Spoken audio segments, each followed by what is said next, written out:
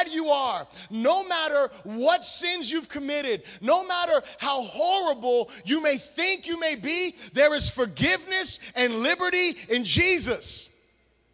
It also says, no matter how good you are, you think you are, no matter how many good things you've done, you will never be good enough to earn what Jesus has given you. All of your righteousness is as filthy rags. That's why it's scandalous. It doesn't make sense to us because all of our lives, this is how we have been trained. This is how we train our children in this natural world. And let me say this before I move on. What I'm about to say is the right way to train your children in some respect. And it is this: as your children do things, they earn stuff.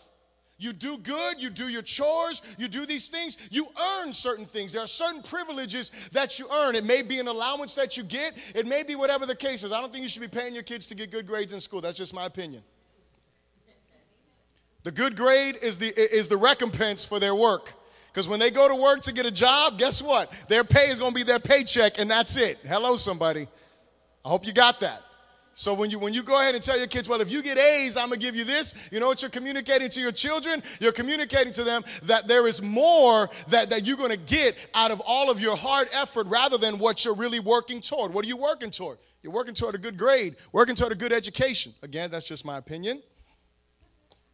But the gospel, it is supposed to be something that absolutely, in every way, shape, and form, just revolutionizes the way that you think. Because when you come to Jesus, you can do nothing. Listen to what I'm going to say. You can do nothing to earn his love more. You can't do anything. I don't care if you fast for 40 days. I don't care if you hand out a tract to every person that you see. I don't care if you share the gospel every opportunity you get and go out of your way to do it. I don't care if you give 50% of your income. Listen, it does not matter what you do. You cannot earn any more of his love because he poured it out for you on the cross. That is why it's scandalous. It doesn't make any sense because we begin to feel entitled. We begin to feel like, well, man, I'm a pretty good person, so I deserve this. You deserve nothing. Or the flip side of it is, man, I'm so horrible, God will never forgive me. Listen, all of us, and everybody in this place, somebody asked me a question, and this is just news, so I bring it up because not like this some private person. They asked me, would you allow Casey Anthony to come into your church? And I said, absolutely, I would let her come into my church. I wouldn't let her go near children's ministry, but I would let her come to our church. Casey Anthony would never work in children's church. Never. She could be forgiven, going to heaven, never going to work in the nursery. Just not going to happen. 3 to 5, no. 6 to 11, mm-mm. Youth ministry, absolutely not. Maybe help with the women and help. Anyway, but if someone is like, yeah, let her work with me, glory to God. Anyway, listen, y'all Christians need to be careful too, all right? Jesus is the judge, amen? Got Christians all over Facebook, all over everywhere, just like, I'm like, Jesus. Listen, no matter how bad we are, the gospel says Jesus forgave you. He wiped it out. That's the reason why I'm talking about the gospel, because we need to dig into the gospel. We need to let the gospel dig into us. We need to read through the gospels again. And then when we read through the gospels, we need to sit down and we need to see everything that Jesus did for someone who didn't deserve it. When you get that, you're like, wow. People who were hated in society. Listen, this is scandalous. We all have issues with people that we feel like their sins are like huge, like, Casey Anthony's situation, child molesters, wife beaters and things. We have issues with that, right? We have issues with that because in our moral compass, that is like, how could you do something like that, right? But you know what the gospel says? The gospel says that in Christ, they get just as much forgiveness as you and I do. And while we will never let Casey Anthony work with children's ministry, we have no idea how God loves her. You get that? That's the scandal of the gospel, is that we didn't earn it. We don't deserve it. And so that's my prayer. My prayer is that you really get the gospel, because when you get the gospel, your life is changed. Your life is transformed. You live for Jesus in a different way, because you're not living for him trying to earn something from him or get something from him. You live for him because you've already received everything from him, and now all you want to do is give him glory and give him honor. That's the gospel, church.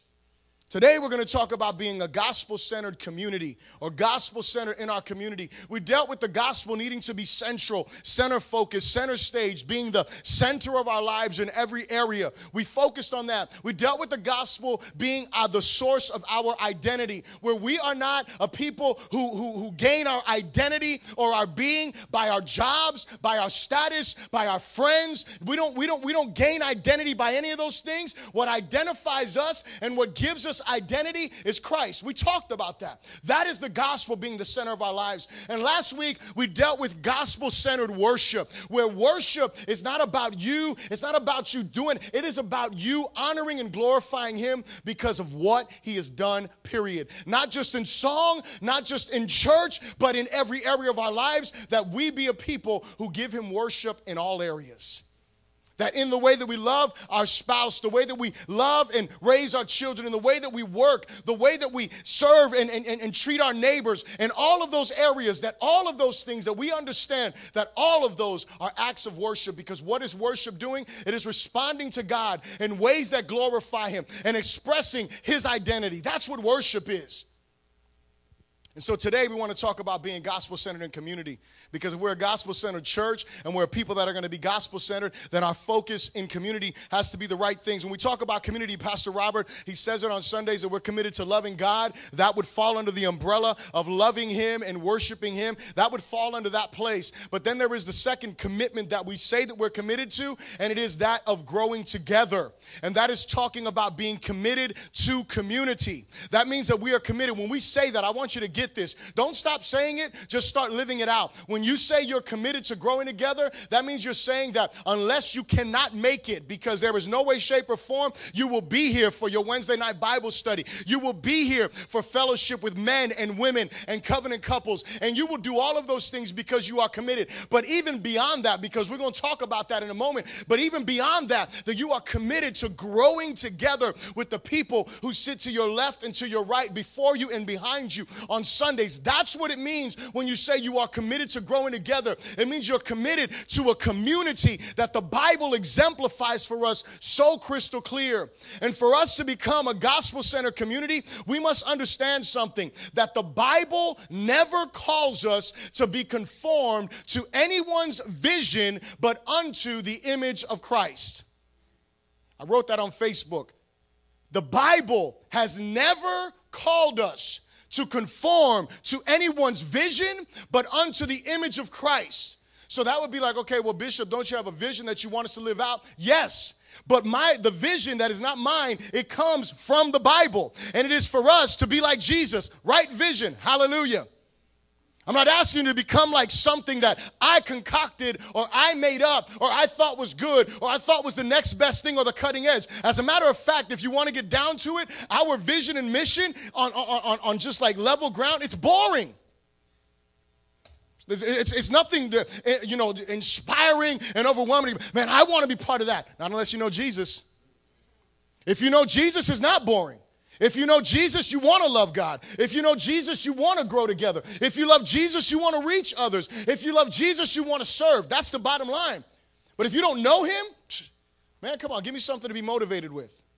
I used to get upset, be like, man, we don't have like this vision, like, oh. Man, the Bible is full of vision, glory to God. We have enough vision in this Bible to last us until eternity. That's why he gave it to us. But when you look at that, the Bible God calls us to become like him. So when you look at community, because there's some people, let's just be real about it. There's some of us, and I've said this, and I want to clarify something. And it's sad because the person who brought this to my attention is not even here. They haven't been here for like a year or so. But anyway, one time, a long time ago, I said, man, to be honest with you, I said, I got to do wedding ceremonies and stuff like that. I said, but if it was up to me, man, I wouldn't go to weddings because I'm really like, I don't really get off at weddings, like, oh my goodness, I just can't believe we're here, and I get all emotional. No, it's not like that for me. I'd rather just stay home, send my wife, glory to God, just represent, have a good time, enjoy that, That's just me. I'm just saying how I am. And, and I talk about how important, being with my family is. And someone misconstrued that. And they're like, well, Bishop, you said that you don't like to go to parties and you like to go to people's houses, so we never invited you over. I said, are you serious? I said, that's not what I said. I said, I'm pointing out to you that all of this other stuff, it's not like my greatest motivation. It doesn't mean that I wouldn't go. Hallelujah. It doesn't mean that if you decided that you wanted to call me and say, Bishop, I need to know what you're doing so I can have you over, that I would not say, yes, glory to God. I want to come to your house and eat your food, glory to God. And have some fellowship, and you'll probably cook something, and when I go over there, I'll be like, listen, this is my favorite meal that you cook. So anytime you're going to cook this, just call me up. Be like, yo, Bishop, I'm making this meal. Come on. Ask the Banos. She knows when to call me. When she's making a certain thing, she's like, I got to text him. He's going to be offended, glory to God. Right? So ultimately what I'm saying is I need community. I enjoy community. But I also enjoy my family. And I'll just say it's like this. I know this is like so unpopular what I'm about to say. I enjoy being a couch potato some moments of my life. Glory to God. I enjoy just sitting down and not even really watching the TV, just sitting there and just like nothing, just like not thinking about, just have my words with friends, and, my wife and daughter be like, can you let that go? We're having family. I'm like, look, I'm good right now. I'm feeling great. I'm, shoulder to shoulder. We're connected. Hallelujah. Anyway, I got to throw words with friends out from those moments. But regardless, I like to have those moments every once in a while when I can just chill out. I know it doesn't sound so spiritual, but, resting is part of God's plan. The Sabbath day, glory, that God made that for man. Hello, somebody. For me. Hallelujah, Jesus. But that's my point. My point is I do a lot. There's a lot of things that go. My time is consumed with a lot of stuff. And so, if there's something I cut out, I will. But that doesn't mean that I don't want to have community. That doesn't mean that I don't want, because first of all, I enjoy it. Second of all, it is biblical. What I'm saying is your personality is irrelevant.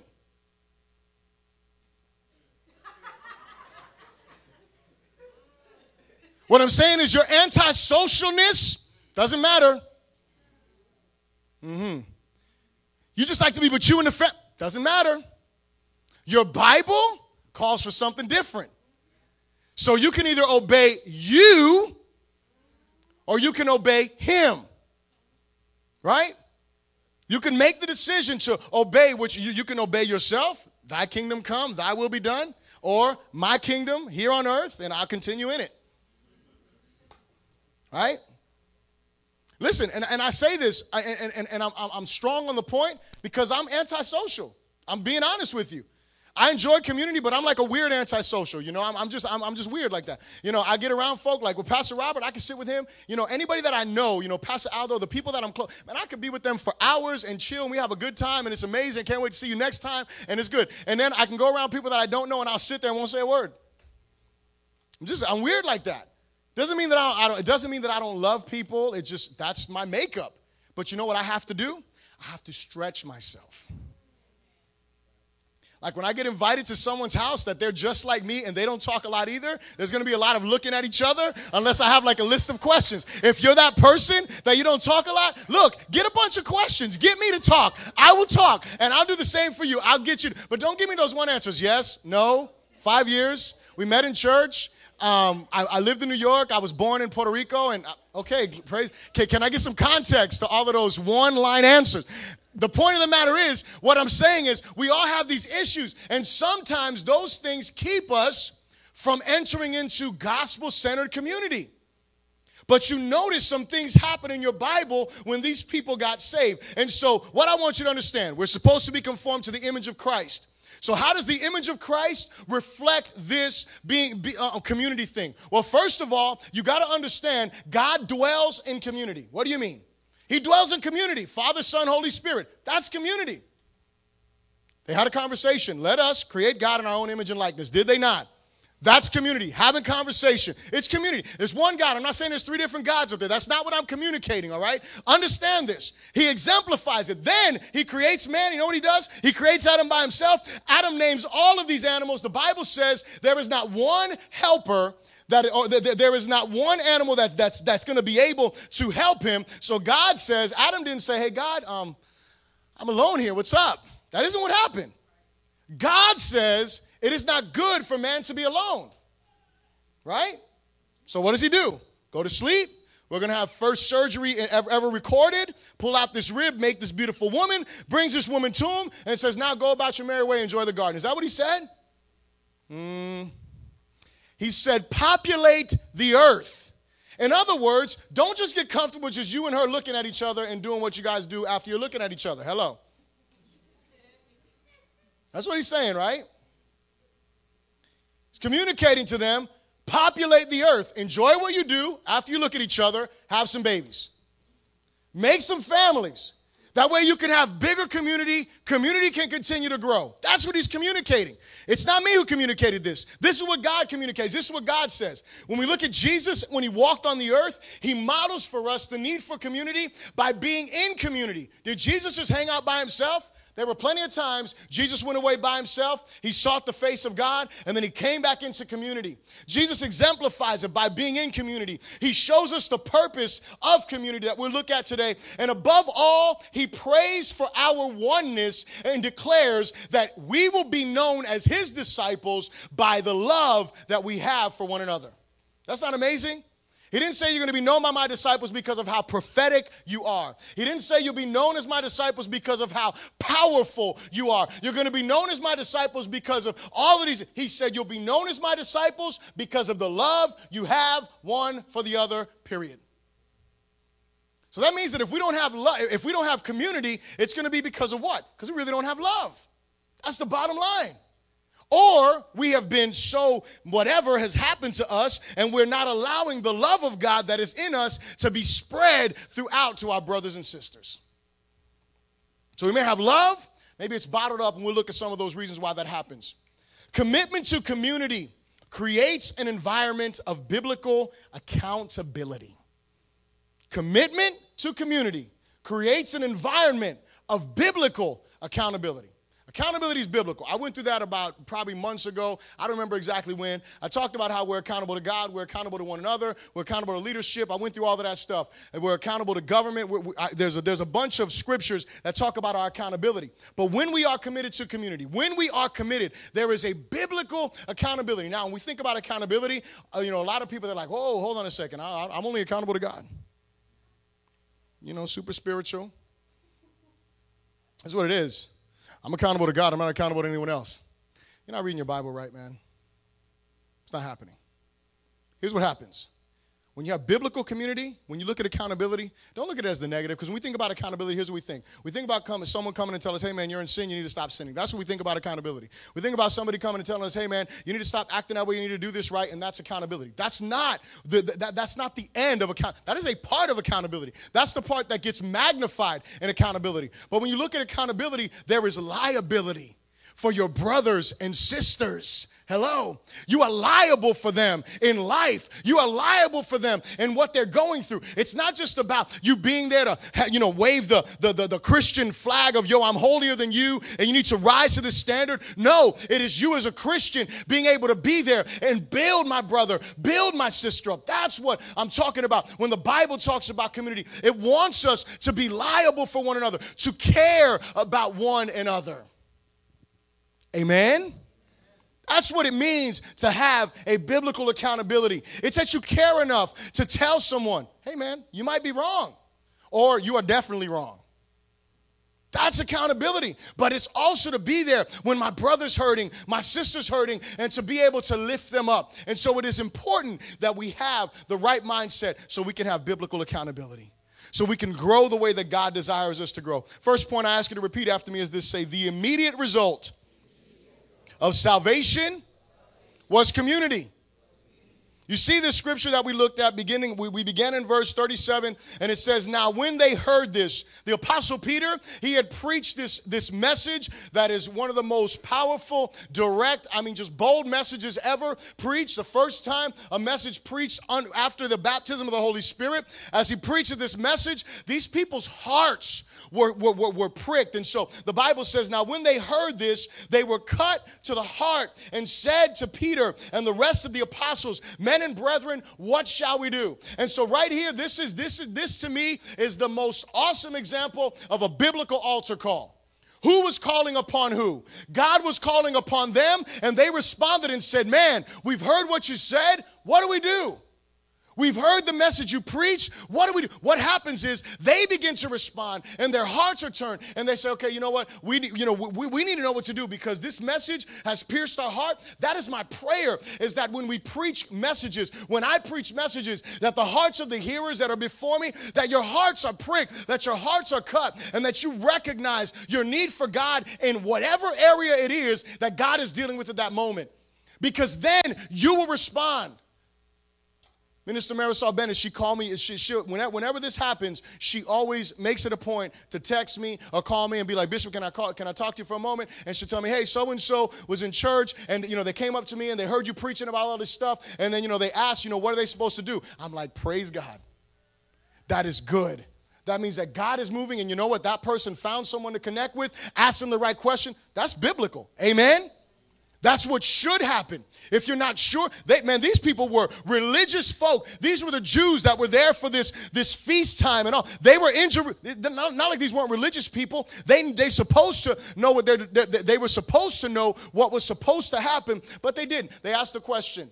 They get saved. We continue on, and the scripture tells us, verse 40, we'll look there. And it says, with many other words, he testified and exhorted them, saying, be saved from this perverse generation. Then those who gladly received the word were baptized. And that day, about 3,000 souls were added to them. And so that day, all of these people give their life to Jesus. All of these people are baptized. And now you have this mega church off of one message, awesome testament to the power of the Holy Spirit. The Spirit of God moves. These people are saved. And what do they begin to do? They get saved and go home by themselves.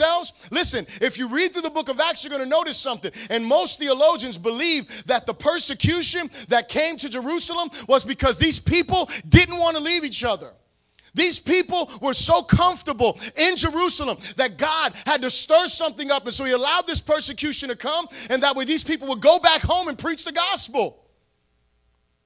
That's what gospel-centered community should be like. You shouldn't want to leave your brothers and sisters.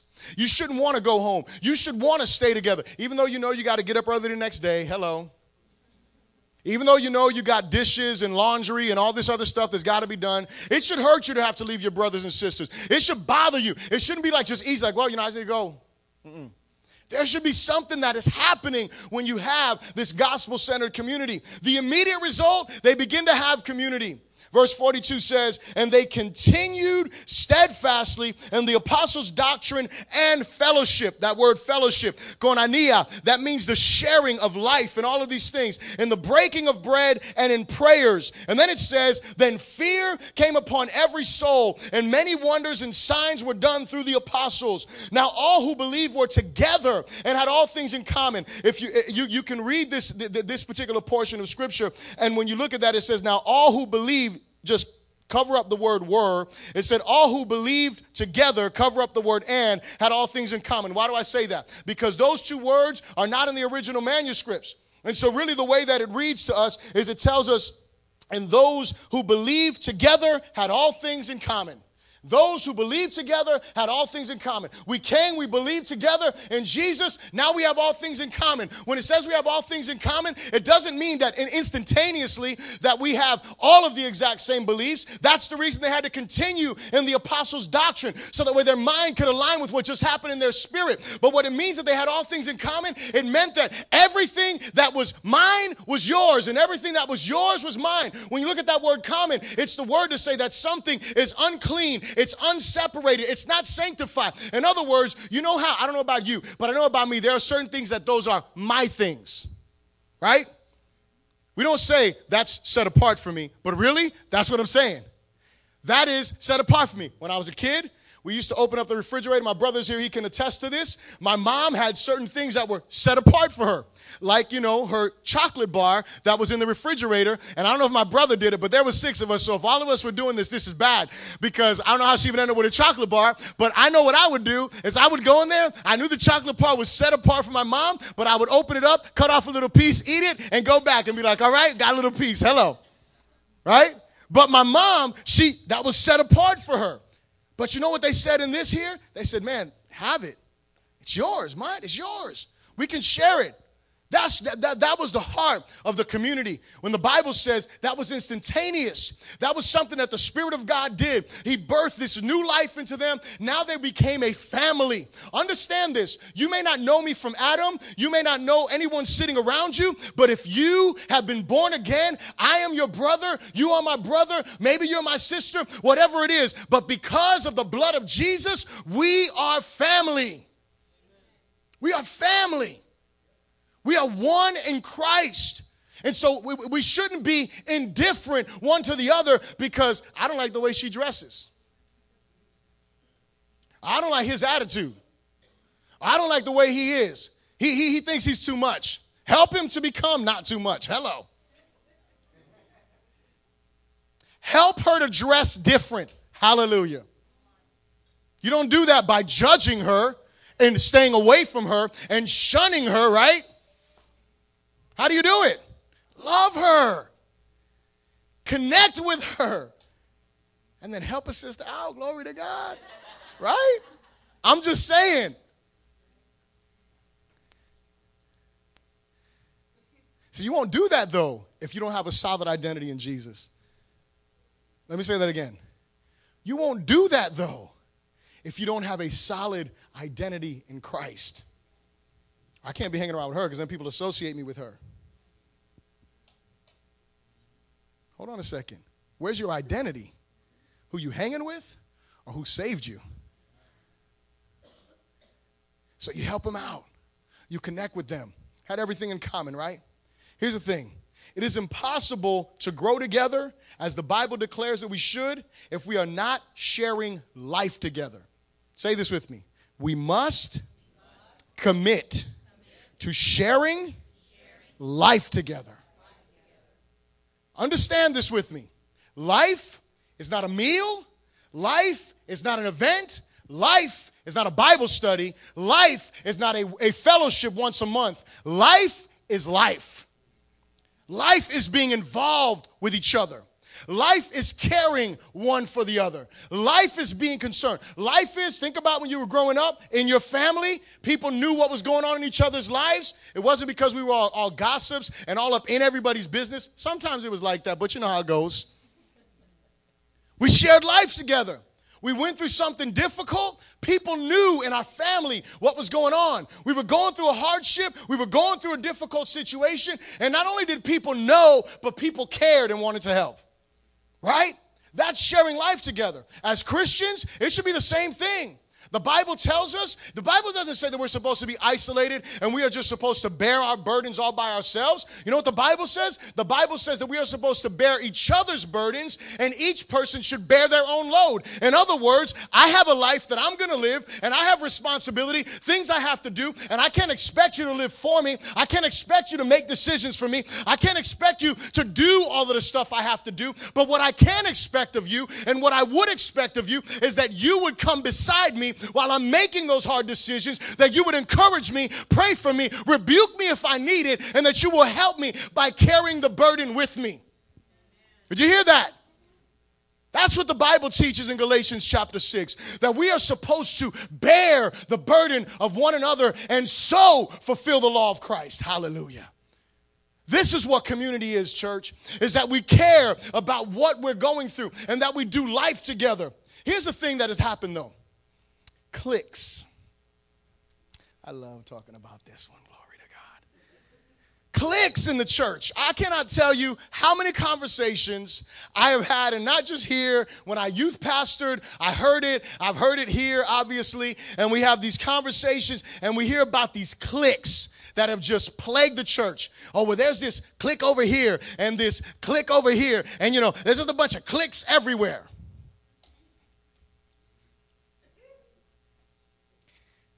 Can I tell you the first person to institute a clique?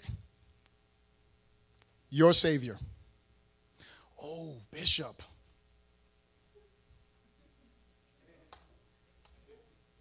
Let me say it again so you can get delivered from that. The first clique in the church, Jesus established it. What does that mean for me? We don't get into that. But just hold on with me for a moment. Jesus had all these people following him, all of these disciples. You know what he does? He went and prayed about his clique, glory to God. All night long in prayer, God, who is my clique going to be? Father, who's going to betray me in this clique? Who is going to be the one that's going to get this? Father, show me who I need to choose. Who is it that I need to hang out with? So the first example that we get, before we connect with any clique, we need to connect with the Father. Before we connect, wait a second. Did you say we should connect with a clique? Listen, I want you to understand something. You and I desperately need a gospel-centered clique in our life. A GCC, hallelujah.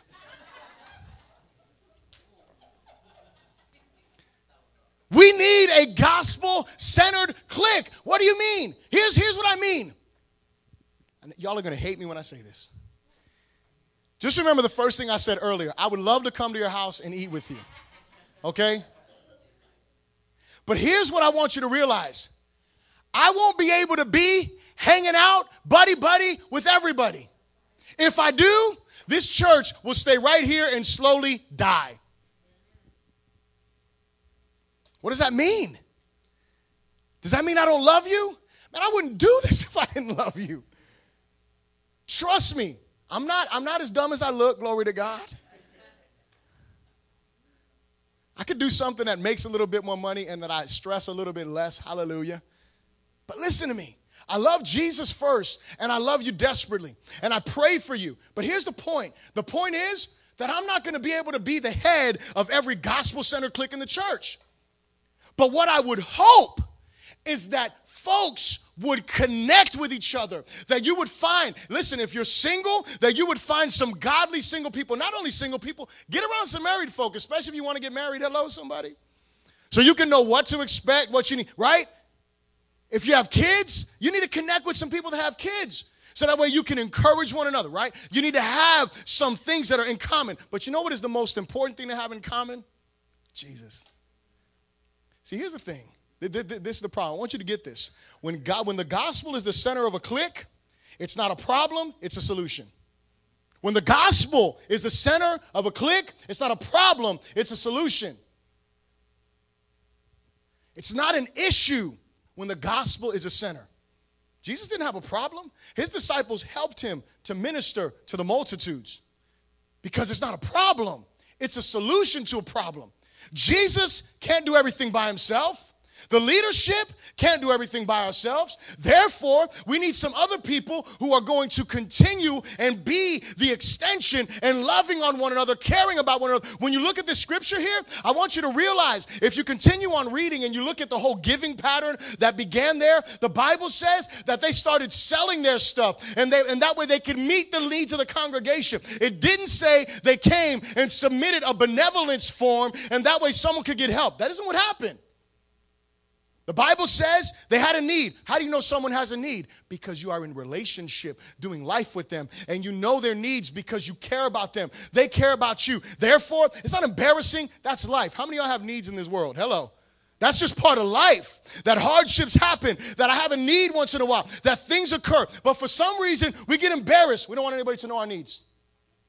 We don't want anybody to know what we're going through. It doesn't mean walking around with a hat taking donations. That's not what I'm talking about.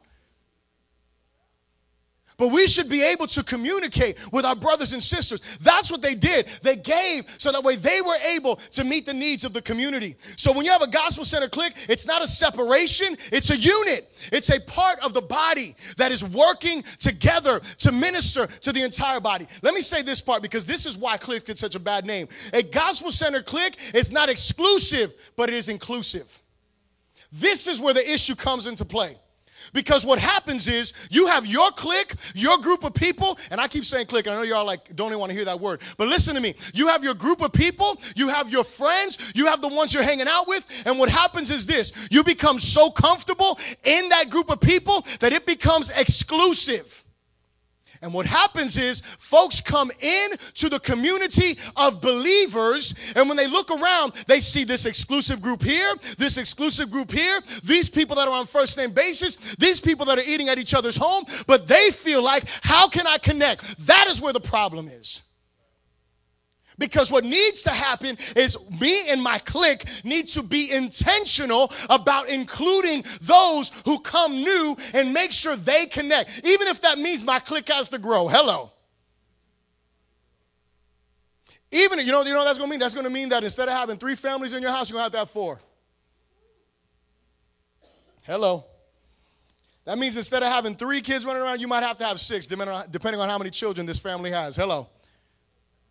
It means that there is some level, because in all of this, listen, you're not going to live a gospel-centered life without some level of sacrifice. But can I say something? Let me just say this, because I think that this is so important. You know what happens when you are part of a group, you're invited, and you're part of some kind of fellowship, whatever the case may be, and you go to someone's house. Can I encourage you to do something? Say yes. Listen, your host is going to be extremely honorable, and they're going to be like, no, don't worry about the dishes. No, don't worry about anything. I'll do it all. Impose upon them to help them.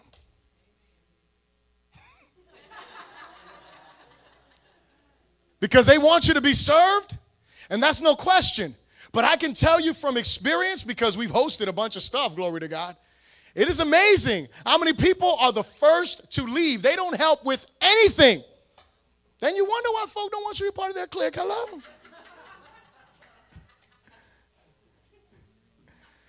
Listen, what I'm saying is have a servant heart, man. When you go and you hang out with someone, don't be overwhelming and be like, yo, Bishop told me to impose to like elbow someone. That's not what I'm saying. Just help. I mean, don't do that. I mean, at minimum, talk to them while they're doing the dishes. Hello, somebody. Leaving them up in the kitchen and just doing all by themselves. What I'm saying is we gotta think about this community time that we're gonna have together. It don't want to be a burden, because then what happens is this: you gotta go home and get up early. Guess what? The person's house you just left, they gotta go home. They gotta stay there, clean up, and get up early. Hello. And so it's important that we understand that we need to be, we need to be considerate when we're with each other. Amen. Gospel-centered clique. You got to get this. Not exclusive, but inclusive. So if you have your close friends, what happens is when it's gospel-centered, you become intentional about mission, which we're going to talk about next week. But you become intentional about what your purpose is. Your purpose of getting together may be to pray, maybe to fellowship, maybe to have, a good time together, maybe just a couch potato together, whatever it may be. And that's cool. But outside of that, is there something more to your time together? You see, this how you can tell, and I'll close this point with this. How do I know if I'm part of something that's gospel-centered? Well, here's the first thing. Number one is, what brought you guys together in the first place? What brought you together in the first place? Now, that may be work. That could be, you came to the same church, you went to a function, whatever the case is. So that may not be so gospel-centered, but you know what? God is sovereign. He put you in that place to connect you with other Christians that may need you, you need them, okay? So we see that. But here's the bigger question. What keeps you together? What keeps you together? Is it because you found somebody you can gossip with? Because some of us would love to find folk we can just gossip with. We love to find people we can be ugly in front of, and they don't tell nobody. They just walk around like we're just the best thing since sliced bread. Listen, let me tell you something. Hear me when I say this. If you are connected with someone and you are up in their ear gossiping all the time, and you're talking about them, and they're never correcting you, they're bad for you. Let me say it again. If you are around someone and you're always dumping all of your garbage on them about other folk, about situations, and they never confront you, they never correct you, they never redirect you to look at the cross and to look at your sin and repent, if they're bad for you. That's not gospel-centered, that's gossip-centered.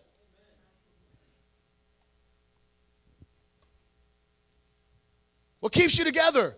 Is it because of other sin in your life? Because you found somebody else that struggles with that same sin, and so you guys, instead of building each other and breaking each other free, you just find comfort and solace in each other?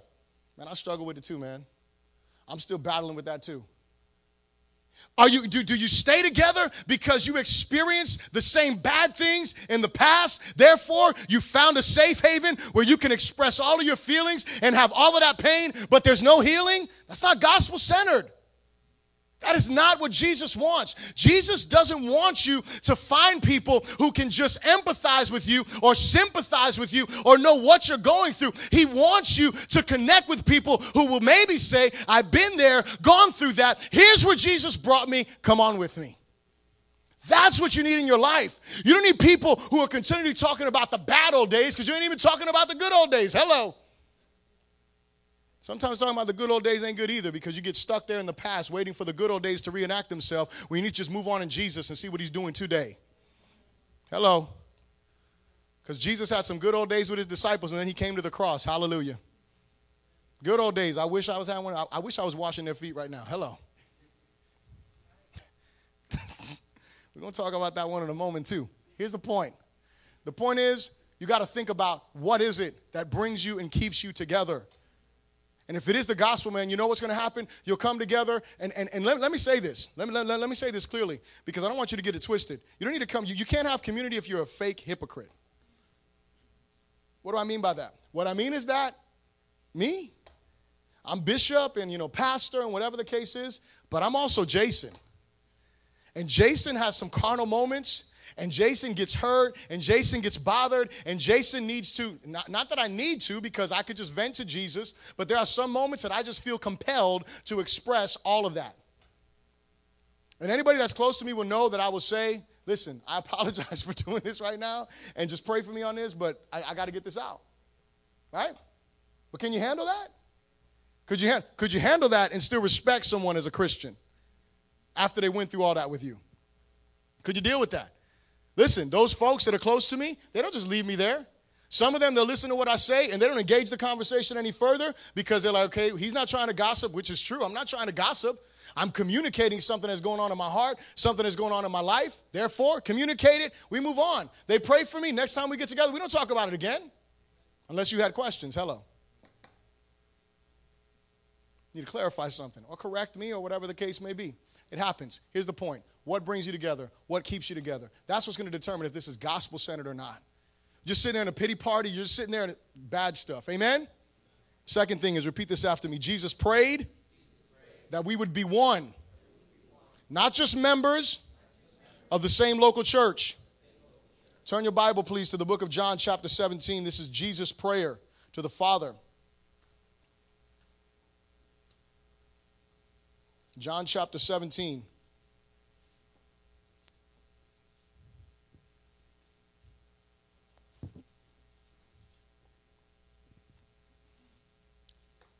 When you got to say amen. Looking at verse 20, it says this. It says, I do not pray for these alone. Now, mind you, Jesus has already prayed for himself. He's already prayed for his disciples. Now he's praying for us. He said, I do not pray for these alone, but also for those who will believe in me through their word. Today, we are believing through their word. They may not have spoken it to us. They penned it. The Holy Spirit spoke to us through whoever. However, and now today we believe because of their word, that they all may be one. So the first thing he prays for us, the first thing out of his mouth when he prays for us is that they may be one as you, Father, are in me and I in you, that they also may be one in us, that the world may believe that you sent me. Understand this. The first part of Jesus' prayer is that we will be one. And he's talking about a real unity, a real oneness. It happens at new birth. We become one whether we like each other or not, whether we agree with each other or not. No matter what is going on, we become one in the spirit. We become one because we are bought, washed in the same blood. We become part of one body. But then we must come together and become one in Christ and unify around the cross of Christ. He goes on to say in verse 22, and the glory which you gave me, I have given them, that they may be one just as we are one. Again, he goes to the reason why he gave them this glory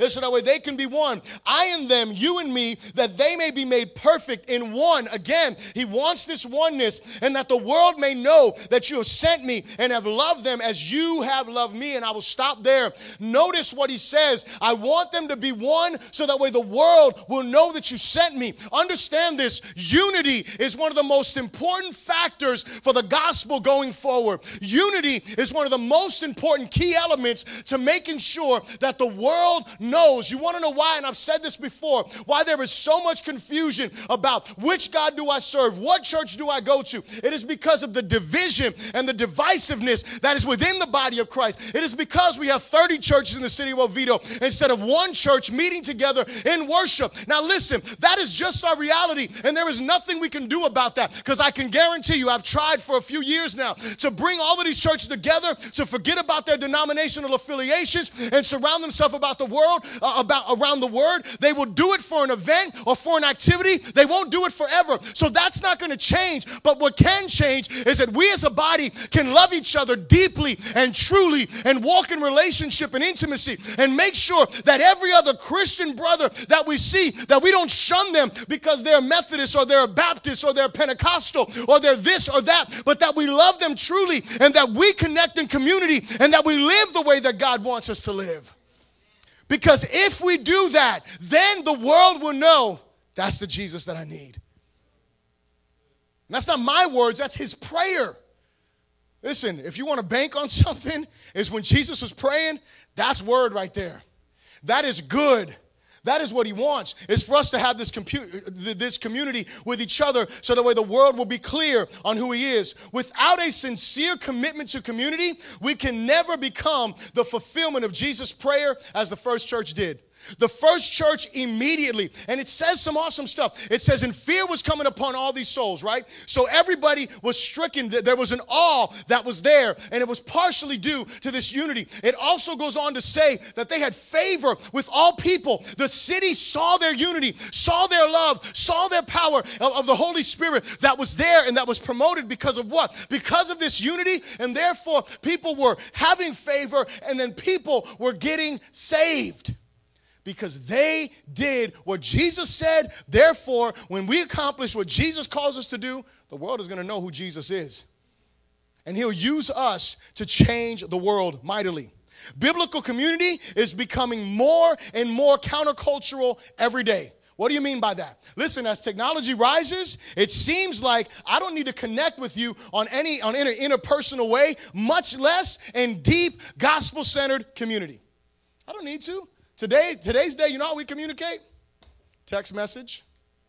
We don't even pick up. I love my wife, because in this, she is old school. She sees me texting, she's like, why are you? Just pick up the phone. Wouldn't that be easier? It would be, glory to God. There's reports that say you get like arthritis from text messaging. Hello, somebody. You think I'm just, man, you need to watch the news. My mother-in-law be hooking me up with all that stuff. She's like, listen, you need to stop texting so much. You messed up in your thumb, right? Glory to God. But it's countercultural. Today, you don't have to come to church to have church.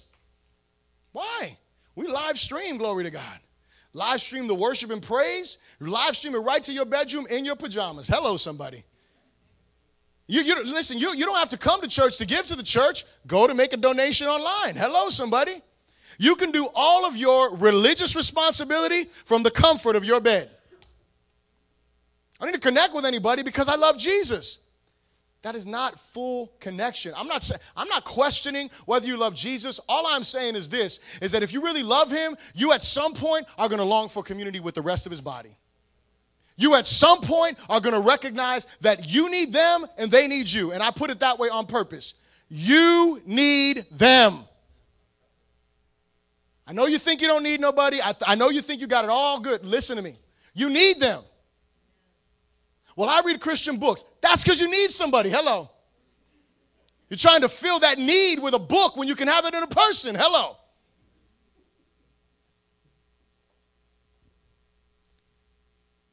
In our culture, deep gospel-centered, getting involved in your life, come on, that's crazy. If we believe what Jesus meant, what he prayed, we will repent of anything that has kept us from connecting deeper and more consistently in community. So what are those things that keep us from connecting more deeply? What are those things that keep us from connecting? Well, one of them is bad church experiences, man. Hello.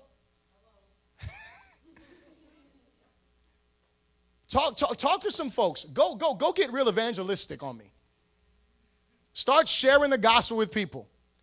And you know what? You're going to find, I'm going to guesstimate. You're going to find at least half of those people you go to share the gospel with and you go to talk about church, they're going to tell you, I've been to church. They're a bunch of hypocrites. All they want is your money. They're going to give you a whole laundry list of experiences, and you're going to be like, man. Listen, some of you, hallelujah, some of you have gotten counsel from older Christians. Listen, you don't want to connect real deep with the body. You just want to come to church, do your thing, and go home. Right? Why did they say that? They're trying to protect you? Glory to God. What are you protecting? What are you protecting? I mean, seriously, what are you protecting? Your identity? I thought your identity was Jesus. Jesus doesn't need protection. So let me say it again. You're protecting your identity? You're protecting your heart? Jesus doesn't need protection. He's your protector. Let him protect you in community with those crazy folk. That all they want is your money and all they want to do is use you. All that. Mm-hmm. Let him be your protection. You stay focused on him. And listen, I'm going to be fair. Sometimes us crazy folk in church, we can do stuff to make you lose focus. Hello. We can't make you do anything. But we can do stuff that'll really make you look the other way. Right? It'll be like, hold on, what's going on over here? I'm not negating that. I'm not negating bad experiences. What I'm challenging is your bad experience going to be your crutch, going to be your shield, and going to be the reason why you don't connect? Is that going to be it? It's a bad excuse. Jesus died on the cross to forgive those who caused your bad experience so that way you could forgive them and you could move on and fresher experiences in him. Fair? That's what he did. Whether it's fair or not, it doesn't matter. It's the truth. So we have bad experiences in church. We have bad experiences with people. We've experienced some stuff in my life. What about personal insecurities? How about those? Just personal insecurities. You got some insecurities going on? Again, goes back to identity. You got to have your identity solid in Jesus. Not your accomplishments, not because you've done better, not because you're great or whatever the case may be, but certain things keep us. Experiences we've had in life that are bad in church or whatever the case may be, personal insecurities. How about this one? Being too busy to make time for your brothers and sisters. Well, Bishop, I got to work. I agree. You have to work. Praise the Lord Jesus. We all have to work or else the Bible says we should starve. Amen? I don't disagree with that. But what I am going to say is that if you have to work, you need to find a way to make time to connect with brothers and sisters. Make it clear. You need to make time. You can't be here on Wednesdays. You can't come to fellowships. You can't come to all of that stuff. Listen, I already said that. Doing life together is not about those things alone. Those things are part of connecting you with brothers and sisters so that way you can get to know each other and you can see where people are at. That's what that's about. That's what it is for. But the fact of the matter is, you can't make it to stuff. Man, you need to invite people to your house. Pray that God will bring you so you can connect with folks on those levels, and that way you can have life together, so you can do Bible studies together that you can't make it to, so you can discuss what was happening in fellowships you couldn't make it to. Make those relationships happen. You got to do that. Or the biggest reason why I think most folk don't want to come into these environments and will all, be part of personal insecurities, bad church experiences, maybe being too busy, is that you just don't want to change.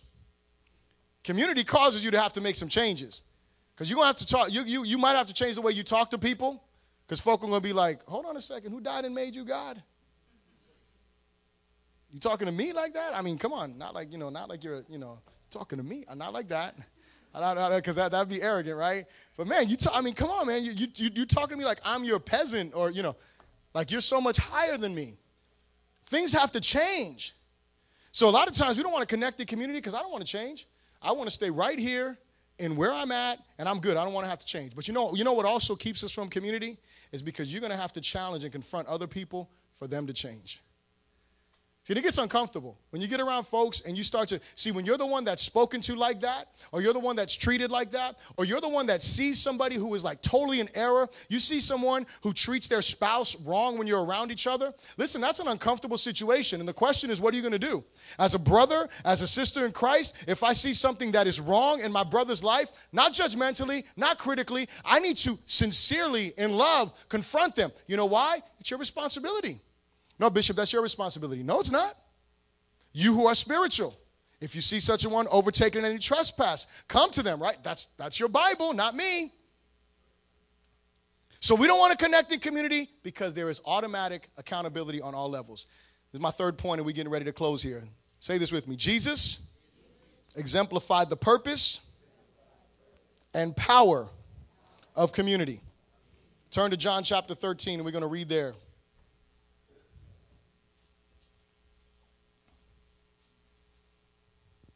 John chapter 13.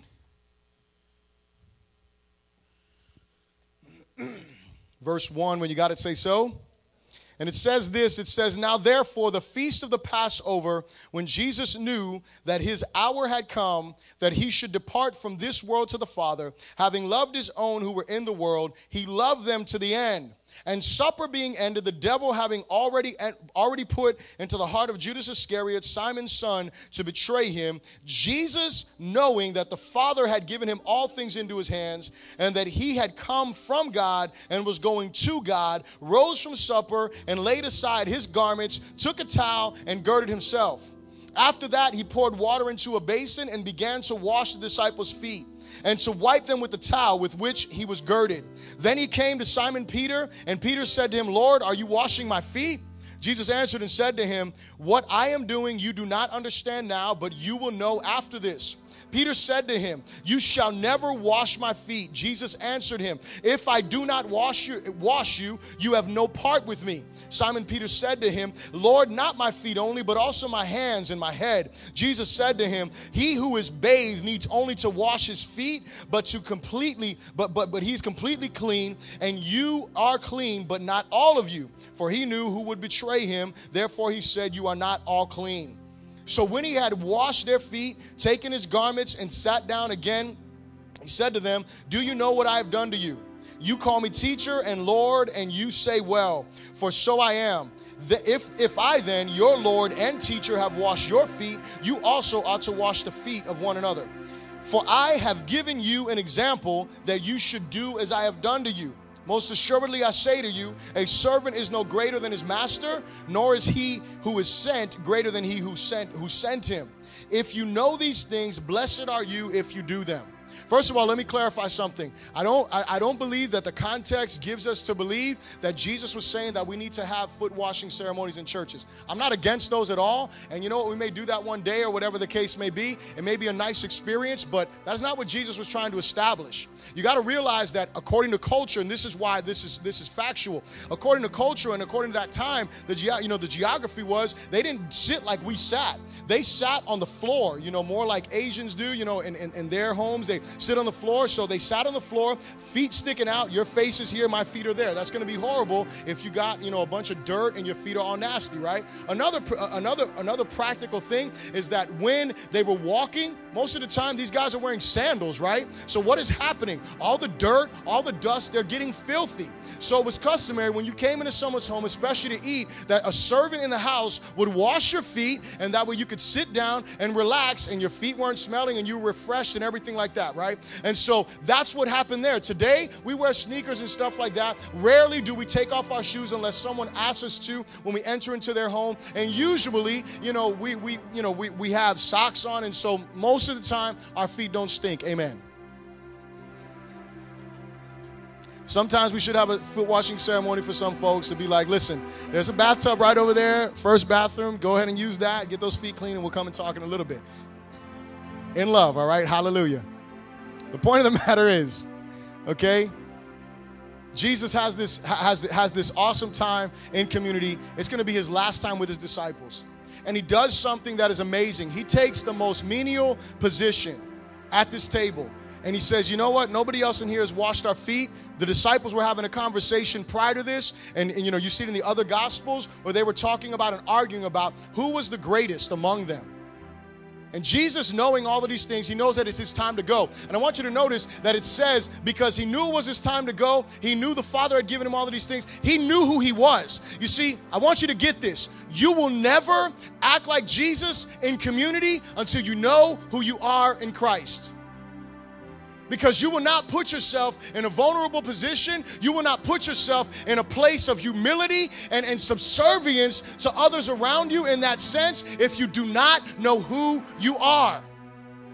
When you know who you are, it's an honor, it's a privilege to wash my brothers and sisters' feet. And so if we're not supposed to do that, what we got to understand is, first of all, that the depth of community was led by Christ. Christ took community to a deeper level. For the leaders in this church, I challenge all of you, take community deeper. With the people that you're responsible for, whatever you have to do, lead by example. Take community deeper. Husbands in this place, take community deeper. Lead your families. Don't wait for your wife to invite someone over. You invite someone over. Don't wait for your wife to reach out. You do it. Don't say the common, hey, go talk to my wife. No, you be the leader. Make community deeper. Know who you are in Christ. Become deeper with your brothers and sisters, because that's what Jesus does. He initiates it. He says, we got to take this community deeper. You guys have to understand this. So Jesus goes, understanding his identity, it enabled him to take that menial, vulnerable position to help others gain their identity and then challenge them to do the same for each other. Jesus goes and he's washing their feet. He's helping them to understand, you need this cleansing. Helping you deal with your character, helping you realize you want to be great, learn to serve. Helping you understand your identity is not in your title, it's not in your position, it's not because you are a man, not because you are a woman, no, it is because you are servant of the Most High God. So he shares with them, he says, listen, I want you guys to do this. When we look at this, we're not supposed to necessarily do this. And again, if you feel compelled to do this in reality, praise the living God. There's nothing wrong with that. But it doesn't mean that it needs to become a doctrine in the church, is my point. But to wash someone's feet, you know what it really means? It means to get dirty for someone else when you don't have to. It means to get dirty for someone else when you do not have to. It means to get involved in someone's mess when it's not your mess. It means to get involved in someone's situation when it's not, because remember, doing life together, not just an event. It's not just sitting down, washing their feet. It's getting involved in their life. It's getting involved with them. It's learning to serve in order to help them do what? In order to help them get clean. And so what happens in real community when I'm in that servant posture? Well, in some cases, I need to offer someone forgiveness. Someone who doesn't even ask me for forgiveness, I need to give it to them. How do you do that? You go up to them and say, hey, you've been forgiven? No. Just love them unconditionally. Show them they've been forgiven. It's much better than getting that last blow in and saying, hey, just want to let you know I forgave you for that. Because that's what that is. That's really you trying to get that last blow in and say, hey, I just wanted to throw that out there. I had some issues, but I'm over that now. I want to make you feel that for a moment. Now you're forgiven. No. That's why we do it, because we need to clarify. We need to clarify for it. Love unconditionally. Offering forgiveness. That's getting dirty. In the love and respect class, we were talking about that. What's more humbling? Forgiving or being forgiven? Being forgiven all day long is more humbling. When you realize you don't deserve forgiveness, it's more humbling when someone forgives you. When we're in community, it means that sometimes, look, washing their feet, you know what I'm saying? If I'm washing your feet are dirty. That's what I'm saying. So you know what I'm communicating? There's something that needs to be cleansed in your life. So that means that I'm confronting the issues. I'm not acting like they don't exist. No. Well, Bishop, you told me to forgive and don't. That's not what I'm talking about. There are moments that you just forgive and you move on. There are other things you can't just forgive and move on. You need to confront, forgive, and then move on. Because it's not about you throwing something in their face. It's about them changing something. That's what repentance is.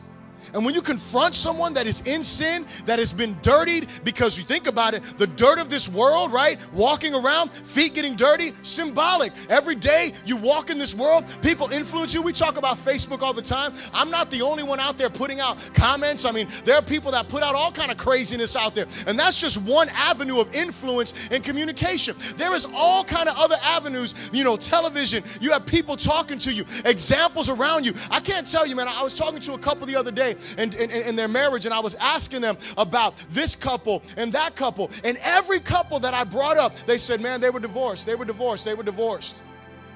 And it breaks my heart because I'm like, man, no wonder. You see the, people, they're like being influenced. They're seeing, well, they're free and they're free. They're not, man. Listen, you fight for those things. You don't give up on marriage. That's the bottom line. But you know what? You need someone that is close to you, someone in community to come to you and say, hey, man, you need to wash that up. And you know what? I'm not telling you to wash it. I'm asking you to let me help you wash it. I'm asking you to let me help you bear that burden. I'm asking you to let me help you get through that situation. Gospel-centered community. It means those things. It's a constant reminder. The greatest thing that I believe is so imperative about being together in a gospel-centered community is constantly reminding your brothers and your sisters we have been saved by grace. God's grace is sufficient. Going through hardship, we bring the gospel into the conversation. Why? Because the gospel is our identity. It is our strength. They're going through high moments, point back to the gospel so they don't start to think that they're so great. Always rejoice with them, but make sure that you continuously remind them of the gospel. When we take the posture of a servant as Christ did, community becomes fulfilling. Because our goal is to serve and not be served. When I take the position of Jesus did, and I say, man, I just want to serve. I'm not worried about being served. I take that position, something happens. Because it's not about titles, it's not about who I am, it's not about rights, it's about me obeying and doing what the scriptures teach. And you know what's beautiful about real community? What's beautiful is this, is that while I take the position of servant and I want to serve, I don't want to be the glorified servant. So you know what I allow? I allow others to serve me as well. Because I realize that when I serve, I'm bearing the image of Christ to my brother and sister.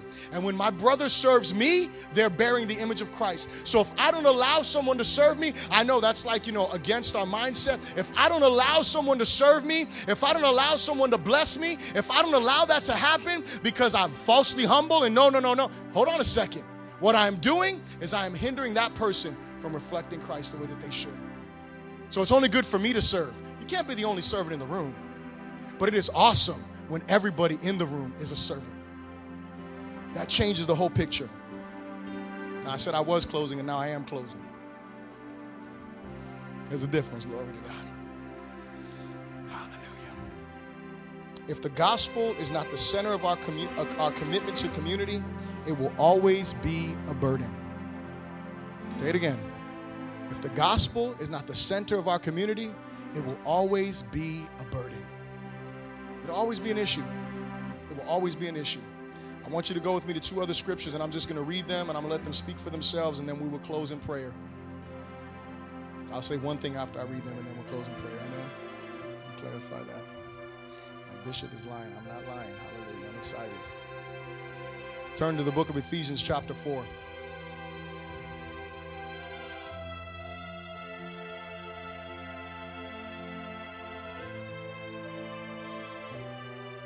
Ephesians chapter 4, verse 1, when you got to say amen.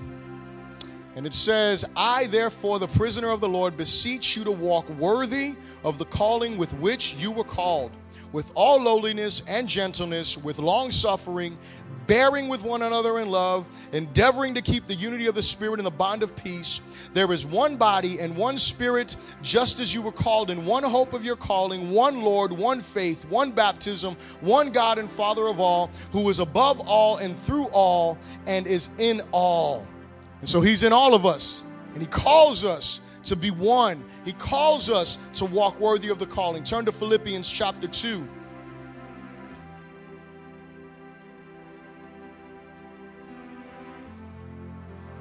Philippians chapter 2, verse 1. And it says this, therefore, if there is any consolation in Christ, if any comfort of love, if any fellowship of the Spirit, if any affection and mercy, fulfill my joy by being like-minded, having the same love, being of one accord, of one mind. Let nothing be done through selfish ambition or conceit, but in lowliness of mind, let each esteem others better than himself. Let each of you look out not only for his own interest, but also for the interest of others. Let this mind be in you, which was also in Christ Jesus. Remember, we're not supposed to conform to anyone's vision, but unto the character of Christ. That was his mindset. And he calls us to do the same thing. He told his disciples at the end, blessed are you if you know this and you do what I've asked you to do. The bottom line is this: there is truly only one hindrance to the reason why we would not be a community of people the way that God has called us to be. And that is because of a loss of focus upon the gospel. But the question is this: what is it that has caused you to have your hindrance? Because the hindrances are different.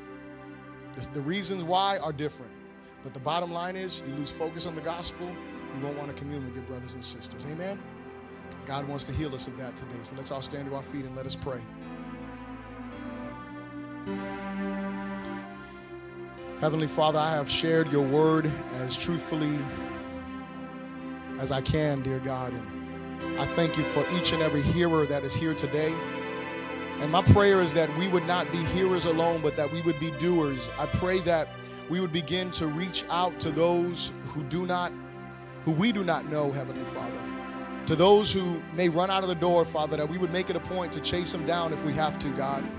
Father, that we would embrace those who desperately need to be embraced by a love that is greater than anything they've ever known coming through us, Lord God, unexpected vessels. Father, I pray that you would heal my brothers and sisters. You know what is going on in hearts in this place that hinder them from walking in community. Father, not just necessarily bad church experiences, but Lord, bad experiences in life, Heavenly Father.